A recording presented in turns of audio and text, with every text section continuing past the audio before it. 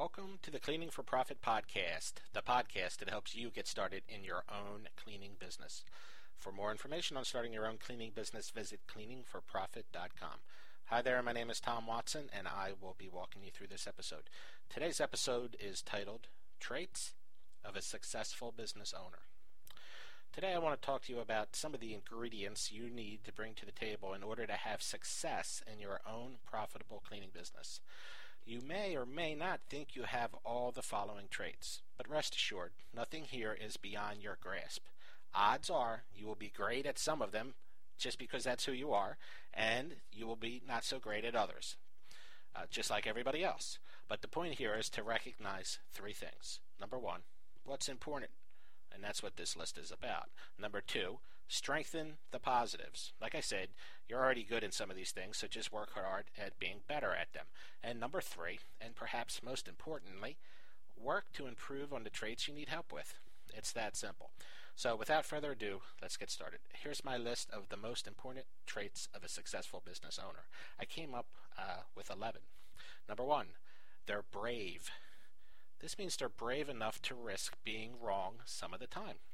In fact, unless you are prepared to get it wrong, you're not doing it right in the first place.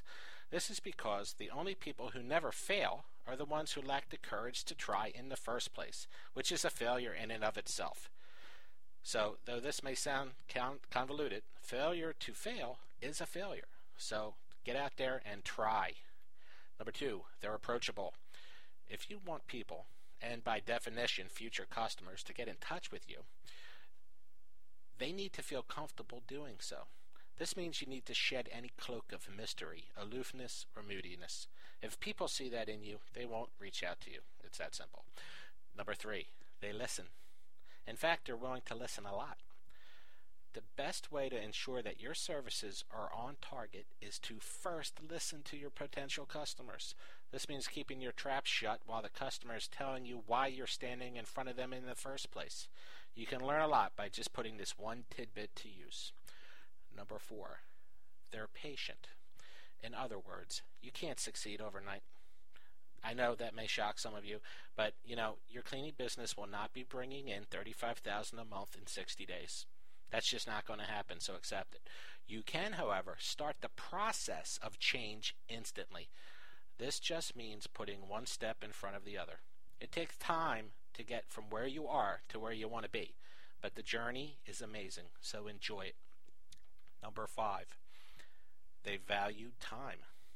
Time is your most valuable asset in business and in life. Yet many people have no control over it whatsoever. They wake up every day with no plan of any kind and just rely on hope to see them through.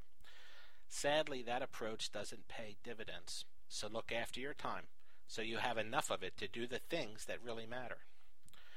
Number six, they possess a thick skin. When it comes to being a business owner, one of the main challenges is that some people will disagree with you. When this happens, and it will happen, welcome it. Take note. Move on. Don't let the fear of what other people say stop you from saying what you need to say. Critics can be useful, mind you. Especially if they're all saying the same thing. And if they are, then maybe you want to take note that maybe they're right. But whatever you do, don't let this stop you. Do what you're going to do. Say what you're going to say. Be yourself. Be kind. Be respectful. But you got to speak your mind sometimes, especially with employees. Number seven, they give first.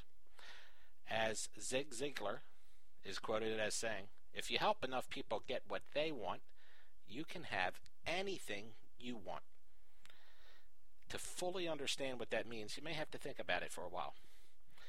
If you can get that message, apply it as fast as possible. When you do, everything will change for you. Number eight, they show up. If you want to remain relevant to your current clients, future customers, or anyone for that matter, you need to show up regularly.